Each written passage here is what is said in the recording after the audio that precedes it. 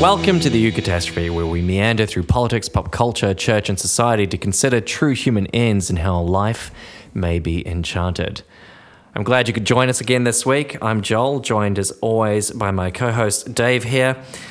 This episode is probably coming out close to about a month after we've actually recorded it, so I thought it may be interesting. Considering I have next to me my good friend Nostra Davis, to ask him, Dave, what are your predictions? When this episode comes out, what will have happened? I think there'll be a long inquiry that will reveal that the Liberal Party is actually just trying to raise the temperature of the Earth to make it more hospitable to their reptilian overlords. Wow. Okay. Yeah. Anything else? And that they're also trying to free an elder god from under the earth through their coal mining. Yeah. Those, I think they've got some substance to them. Yeah. Will Spider-Man Far From Home come out by this stage? Yeah, maybe it will. Maybe it has. Oh, gosh. A brave new world. I'm going to make a really bold prediction and say we went and watched it. Oh. Yeah. And we came out and thought it was all right. Solid. Yeah. Okay, this week we're discussing authenticity. Last week we actually got a bit authentic. And the cultural cringing, don't talk about yourself, New Zealander and me, soldiered through that. But now we're actually going to talk about authenticity as a concept. You may have heard us raise this at various times. It sort of potters throughout some of our episodes where we'll allude to this notion of authenticity. And here we're providing something of the context to that, the personal and the political understanding of authenticity, and a bit of a debate about what role it plays in our individual lives and our common life together. Yeah, so I suppose part of this is a bit of a corrective for myself. So I often poo-poo the idea of authenticity and think that it gets kind of distorted and comes out in very negative ways in our culture and our public discourse. So I kind of find it a bit cringeworthy, but I don't want to reject the concept of authenticity as such. But I just want us to interrogate what it is that we mean when we talk about authenticity as a culture, which might seem quite strange to some people, because authenticity, or the idea of being authentic, is such a commonsensical idea for people. It goes without saying that what we ought to be pursuing is an authentic existence. But it is an idea that has a history, and a history that's worth interrogating. I suppose since the at least Romantic period, the quest for an authentic existence has been more and more of a central concern for people in the West, beginning particularly with the role of the poet or the artist in society, but then kind of merging over into basically every individual has almost a moral obligation to live an authentic life. Now, one way to think about this is in contrast to older understandings of what it means to be human. So the quest for authenticity could be seen as a bit of a rejection of a universal understanding of human nature. That is, that we all participate in the one human nature. And we've kind of, I think, rejected that, perhaps not outright, or we've subordinated that quest, at least, the pursuit of a human nature, to pursue our own individual kind of subjective experiences, our subjective understanding of what it means to be human, a pursuit of our own individual mode of being in the world that is distinct for each and every individual. So if we go back and we think of Aristotle's understanding of what it means to be human, that we're rational political creatures, and that is what it means to be a human being, and we pursue that natural end as a human community. Or we think about Plato, who has a kind of class-based understanding of our identities as emerging from a kind of class structure or something like that. And these are kind of these are understandings of what it means to flourish as myself that are imposed from outside onto myself, and that being a good thing. Or we can think of like classical Christian understandings of human beings as being created to be orientated towards union with the divine. And that is our objective function as human beings. That's what we exist to do. But modernity begins to erode this idea that there are objective ends that each individual should pursue regardless of their own preferences or own perspectives. So beginning with people like Duns Scotus through to romantic thinkers, culminating in existential thinkers in the 1950s and 60s, and then kind of coming to full fruition today, there's been an absolute kind of undermining of universal conceptions of human nature in favour of the discovery of a unique mode of being for each individual. Now, I suppose I've framed that narrative there, and as a very incredibly simplistic narrative. I've framed that as quite of a negative story. And thinkers like Charles Taylor and Alistair McIntyre I feel like there's a bingo game that can be played with this podcast at this stage, isn't there? With the names that we evoke. It's important that you keep invoking your God, your grandfather. Yeah, that's right. Charles Taylor. Yeah, yep. So what could be the problems with this? What could be the problems with rejecting a universal objective understanding of what it means to be a human being with an individualized, subjectivized understanding of what it means to be a human being? That is the quest for authenticity. Well, some people are concerned with the idea of atomization. So the quest for an authentic self is a very individualistic experience, so the argument goes, or a very individualistic pursuit. So in the past, a lot of our sense of who we are came from our social position and was handed down to us through tradition. It could have also come through class consciousness or connection and identification with a particular community. So some people see the quest for authenticity as a kind of narcissistic, inward-turning pursuit. Some people also see it as a relativistic pursuit, that there are no objective goods for humans to be pursuing, and the pursuit of the ideal pair of boots could be equated with the pursuit of, I don't know, the emancipation of indentured servitude, people suffering indentured servitude. Both of those are goods that a particular life might be orientated towards, and there's no mediating concept by which to negotiate or to judge those things. So it's a relativistic understanding.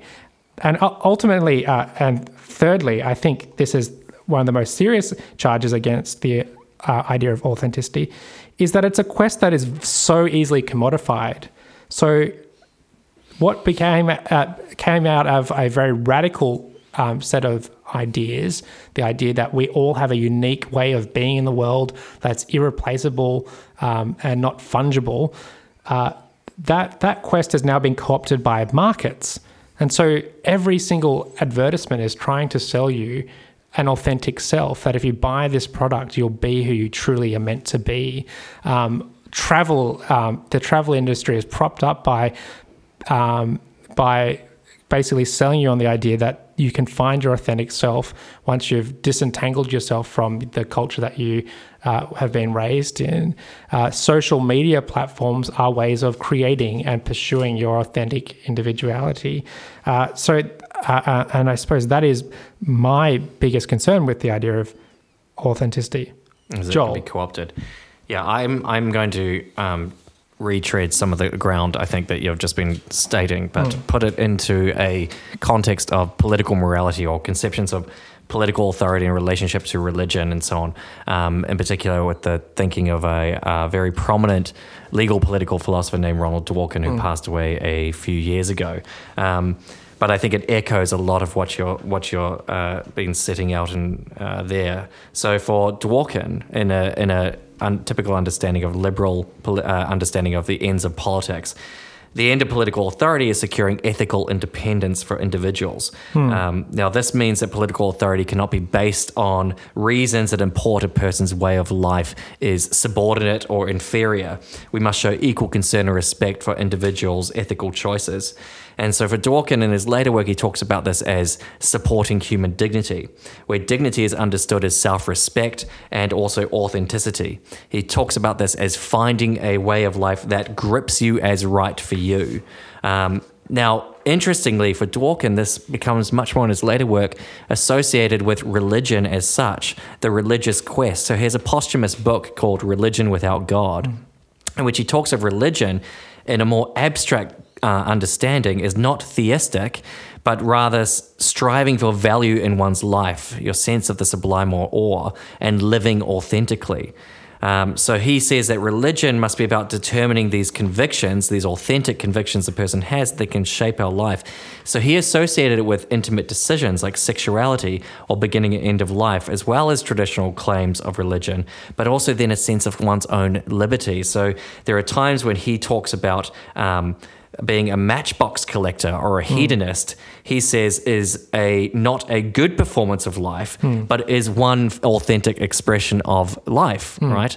He says it's not a good one, but he doesn't, like you said before, there's often no basis for determining, well, why is it not a good one? Why is being a matchbox collector? And this is similar in Rawls, for example, talks about the ultimate, the good of self-respect, and he gives this well-known example of the person who finds ultimate value in chopping blades of grass and counting them, and he says, "Now we must respect that. You know, this is their authentic expression of their conception of the good."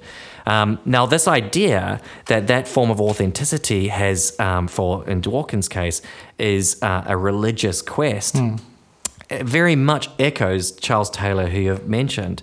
So Taylor talks about authenticity as the shift from God's ministrations mediated through a normative pattern in the world, where we have this relationship to the transcendent, that gives way to an understanding of God as the commanding agent who we must follow his ethical codes, to then the ethical codes becoming immanent, and to eventually for Taylor saying that we must simply follow our own goals, potentially uncoupled from authority or any mediation of a tradition, for example. So religion then turns across this period of time into a personal quest with ever-widening options. He talks about the, sort of an explosive effect of the ever-widening options available to the person. So there's a changed understanding of religion here that is then coupled to the purpose of political authority. It is to further and support person's authenticity. And authenticity is understood almost in these religious, or not almost, but I think actually you can see it within this religious genealogy. Now, you mentioned consumerism, and I think that's really of an important point. So when Dworkin says you must find and pursue what grips you as right for you, grips, right? That has an echo almost of Augustine, where Augustine says it's our desires that orientate us, what we love, what grips us in that sense. But in the abstract sense, what is it that grips us generally today? You'd have to say it's commodification. Yeah. You'd have to think being a consumer. So what this authenticity can turn into is like a non-confessional theology, right? In which your purpose is to pursue goods. As opposed to Augustine, who would say that pursuit of goods, that consumption, would be just simply a form of idolatry because it's pursuing the lower things rather than the higher things of God. So I think there's interesting implications here about authenticity, how it comes back ultimately to that relationship between political authority and our understanding of religion, the relationship of the two, and how we may have, in fact, competing religiosities in which if the purpose of political authority is to further authenticity, that in itself could be understood as a very religious quest of a particular kind about narrating individual personal narratives, as opposed to, say, you think about something like Augustine or something where the orienting of political authority is towards a common love, namely the pursuit of God, and then how that manifests as a community of self-forgetting conviviality, he says. In fact, Dworkin talks about that we need a new understanding of the res publica, right? He says we need a new understanding in which it's about maintaining liberal neutrality for individuals to pursue, this authenticity. And that's different, of course, to Augustine, who talks about a res publica as uniting in a common love. In fact, you could argue from an Augustinian perspective that this idea of political authority, or the res publica being the liberal neutrality of pursuing everyone's authenticity can collapse into a form of self-love, right? In which your focus is on, the community focus is on being able to cultivate the self rather than a relationship with each other that is in mediation to a transcendent God, for example. I like that the point about consumerism or commodification there. I was just reminded of, at the moment I'm reading Patrick Deneen's Why Liberalism Failed. And one of the points that he made that really got me thinking was he asked us to think about how frequently we're referred to as consumers versus citizens. So how often do you actually consider yourself a citizen or are called such by a politician in public discourse? You're far more likely to be referred to as a consumer than a citizen, and that shows you something about the thing that is granting you a public identity. Well, Dworkin in this book, Sovereign Virtue, actually draws that explicitly. He says he draws an analogy explicitly to the free market and says, in the same way we understand economics in terms of free market, we also have this certain understanding of a free market of ethical choice, right? So ethical choice, and there's an analogy there, but I actually think they can collapse into each other, right? Free market of ethical choice can actually just be the free market. After 9/11, right, what was Bush's immediate response? Go out and shop. Yeah, that's right. That was it. Yeah.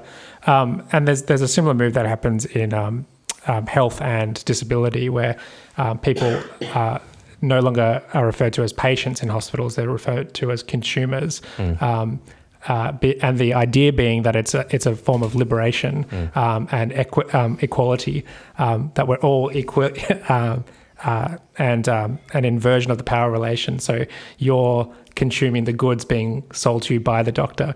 The problem there is obviously that it completely disregards the nature of the relationship with your body that your doctor has. That is not analogous to any other service provider. But anyway, but the point about bodies is interesting, is right, because even the way we talk about them as almost a form of property to be cultivated, my hand, my this, and then we curate ourselves. So social media is an example. We go to the gym. Yeah, you too, which is a saturated evil. Your authentic Daveness comes out at the gym. But I think that's important, right? Because what you'd say, if you responded to this, you could say, well, some of these are better and worse better forms of authenticity than others. You could say the person who curates their life on Instagram and cultivates, what Dworkin identified as a love of matchbooks, and that's their entire existence, right? That's what they're oriented by. Or Rawls's example of the person who wants to cut blades of grass. You could say, well, there's a problem there. Now, these writers would say, yeah, there may be a problem. They'd say it's not a very good way of living a full life, but they have no basis for saying that. There's no real argument to say, why is there this hierarchy? Whereas clearly in like an Augustine sense, when you have a kind of Neoplatonic understanding of hierarchy of ways of life, progressing towards God, then there is understanding of like, well, no, actually some specifications are problematic or some specifications are not conducive to human flourishing. But this is the problem you mentioned at the start, right? We start with an understanding that there is an end for the person that we are trying to move towards. And if we lose that, if that's gone, then, well, what is our understanding of differentiating between these authentic expressions?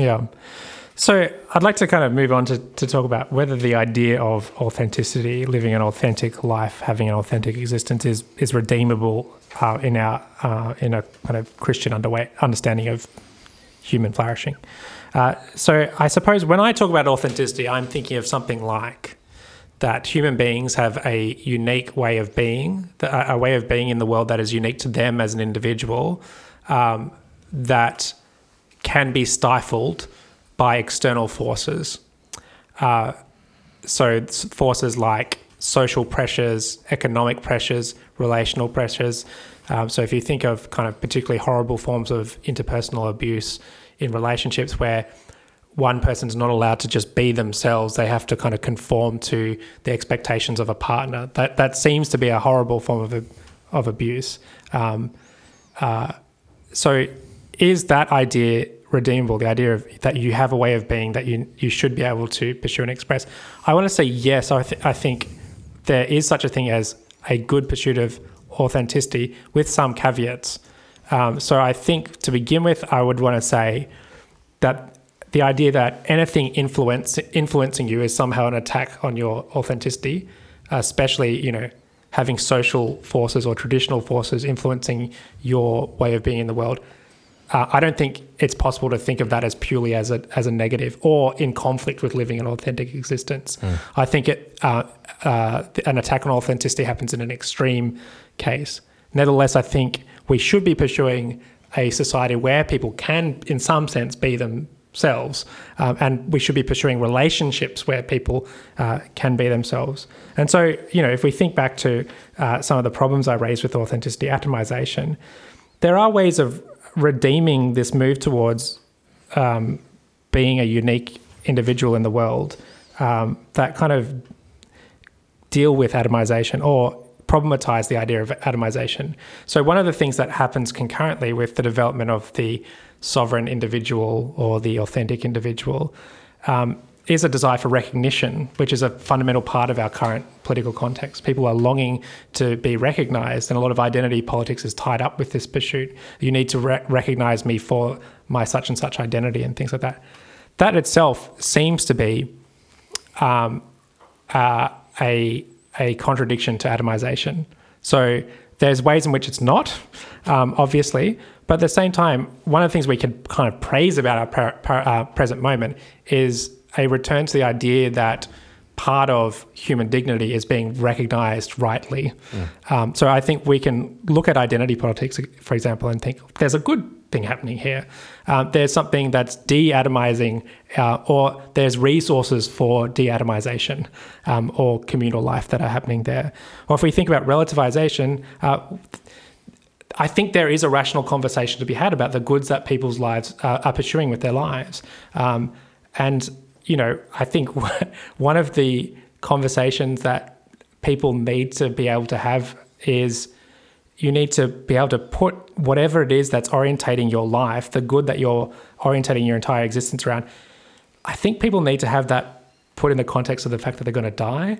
And is that what they're happy to be leaving as their legacy? Those kinds of conversations are possible even in an authentic age. Right, even that points to it not being an end in itself, I think, because the idea that you're thinking about death in the context of death and you framed it as what do you leave behind, that has a much more social understanding, right? Well, no, what do I leave behind is not just about, people will recognize I was X identity or X authentic self, but actually what do I leave behind is that my authentic expression of something, me, has contributed a gift. Yeah, that's right. I absolutely agree with that. I suppose where I was coming from was I was thinking of, I imagine a lot of these goods that these kind of pseudo goods that I think I'd call them, that people are pursuing with their lives that are unhelpful, are actually distractions rather than goods. So they're attempts to forget the fact that you're going to die and actually I'm getting very Heideggerian here, but actually confronting people with the reality of breaking that distraction and saying, no, there's still a reality coming even if you're able to distract yourself through X activity. Well, so Augustine refers to them as phantasms of the mind. Yeah, or he calls it play as well. So he refers to people that are obsessed with business, for example. He thinks that they have a juvenile obsession with play. He thinks that it's basically a hobby that they're pursuing, which I think is incredibly, I find it very liberating. So it would be a problem to say my identity, my authenticity is I'm a businessman. Yes, yeah. And you'll come through moments in your life where that good is problematized, whether your health fails you can't pursue this anymore, you go bankrupt, and then you have to deal with your existence. But that's besides, but I want to kind of maybe narrow down away from just the problems and the potential solutions or caveats to those problems that I've just discussed. I think there's ways in which we can think Christianly about kind of human nature or anthropology that make authenticity actually quite important for thinking about our own lives. One thing I'd say is that this turn towards self-disclosure or self-understanding of our own life story, which I think you'll probably hear Joel and I come down on sometimes. Biography in itself isn't a negative thing. It's actually quite central to the way in which God works in our lives. So if you think of, again, Augustine, the Confessions, one long prayer where he reflects on his entire life story, and that story, even with its brokenness and sinfulness, is redeemed and turned into the story of God's salvation for the world.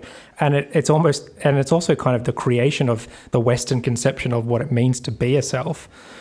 So God, I think, works with our own particular stories, and reflecting on our own lives can be a way of reflecting on God's grace in the world.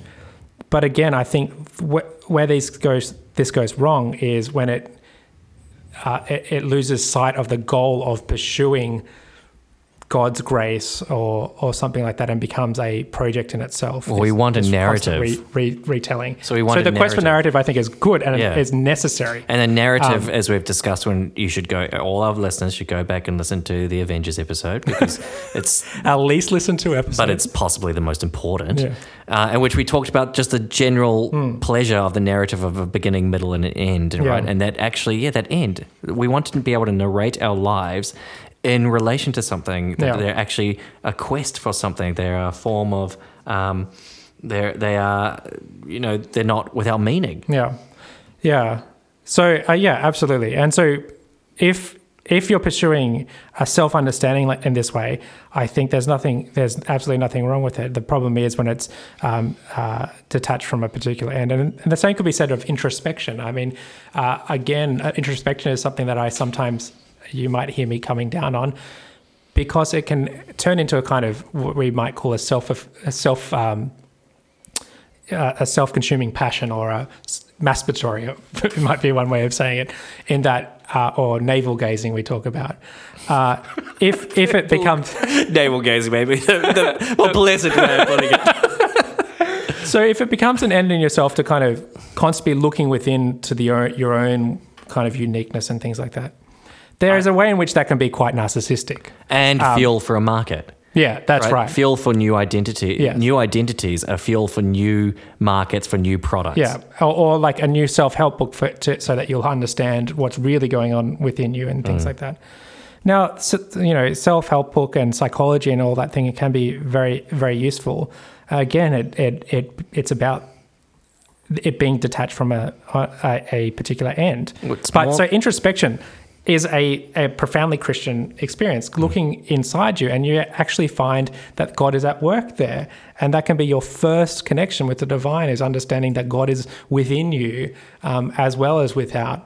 And that was the beginning of Augustine's conversion. That's a slightly different point of authenticity, right? So authenticity, where we talk about what grips you as right for you, has an element of, so Dworkin will talk about developing your own style. Yeah. Whereas what you're articulating there, the development of your own style is as much discovery as invention. Yeah. Right? Discovery of who you are within this much wider narrative. Yeah. In the humanist sense, Renaissance humanist, Christian humanist sense, they talk about the persona, adopting the persona of God, where persona was understood as the masks. Yeah. So what you have there is multiple specifications, multiple instances, creative, unique, and so on, of this unity. Yeah.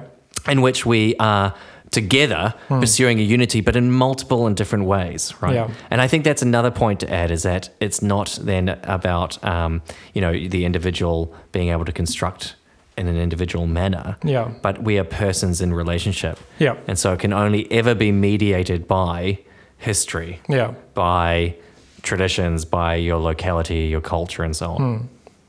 And I suppose finally, the reason that I think authenticity is completely redeemable is the idea of healing. So I think some people have broken and fragmented lives where, for all sorts of reasons, things are just a mess for them.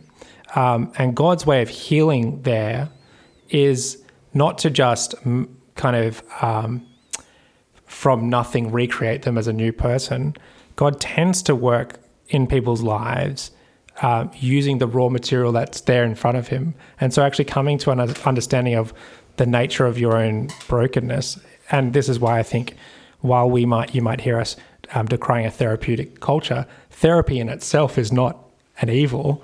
It's actually discovering the way in which the world has kind of, or sin and corruption has entered into your own life, and understanding that and challenging that brokenness and opening up rooms and possibilities for God's Spirit to work in your life. And that means you actually need to understand things like, why do I automatically go for this unhelpful behavior when I am presented with particular stimulation or things like that? I don't think it has to, I mean, you're right. Yeah. It doesn't have to be just simply about therapy and restoration, yes. but actually there is something incredibly important to maintain from that romantic tradition you said about creativity. Yes. You know, that actually our emotions, our creativity and so on can actually be elevated into something transcendent, and that creativity has a certain individuality, or we may say uniqueness to it, that is offered to the world as a gift for what is still nevertheless, I think, a common project. But, you know, the idea that you're not just a carbon copy of someone else. You're not just, you don't just have a predetermined script that is imposed upon you by whatever context you're in, but in fact, you're uniquely irreplaceable. Yes. And your unique irreplaceability is actually found in the creativity you bring to a community. Yeah. I can turn to Dave and go, I think we've said this before, if Dave were to fall out of my life, the tragedy would be, you know, just too much because of his uniqueness, right? Which I should say, because we're finishing, he could fall out of my life because actually, I should have said on the predictions we started at the very beginning, one prediction for 1 month into the future is that you may go rogue in Tasmania after you're going there to give these talks, right? You may just go and adopt a, you know, Thoreau life on some Tasmanian shore and just... we'll never hear from you again, in which I don't know who I'll get to do the podcast with. It'll just be Liam and I just sitting here, me talking to myself while Liam scrolls through different web pages. He stopped recording months ago. Yeah, and so I suppose in to wrap it up, I think in an age where people are kind of flattened out in their identities, to the lowest common denominator, where people are reduced to the identity of consumer, where people are turned into demographics, for example. All of what you were just saying, Joel, about this possibility of this irreplaceable creative way of being in the world, that I think is part of the good news of the gospel for our particular epoch, that you can give up on these kind of fetishized, commodified, idolatrous ways of pursuing yourself and find yourself in something much more orientated towards something like the common good. So I think that'll do us for this week. Please like us and subscribe to us on social medias. You can find us on Twitter at UCAT, that's EUCAT _podcast. You can find us on Facebook by searching The Eucatastrophe. Please share us. Please share us around as well. We know you're listening. We know you're listening. We're watching you. And if you listen and don't share, you're a scam. All right. Thanks so much for joining us, and we'll talk to you soon. Bye.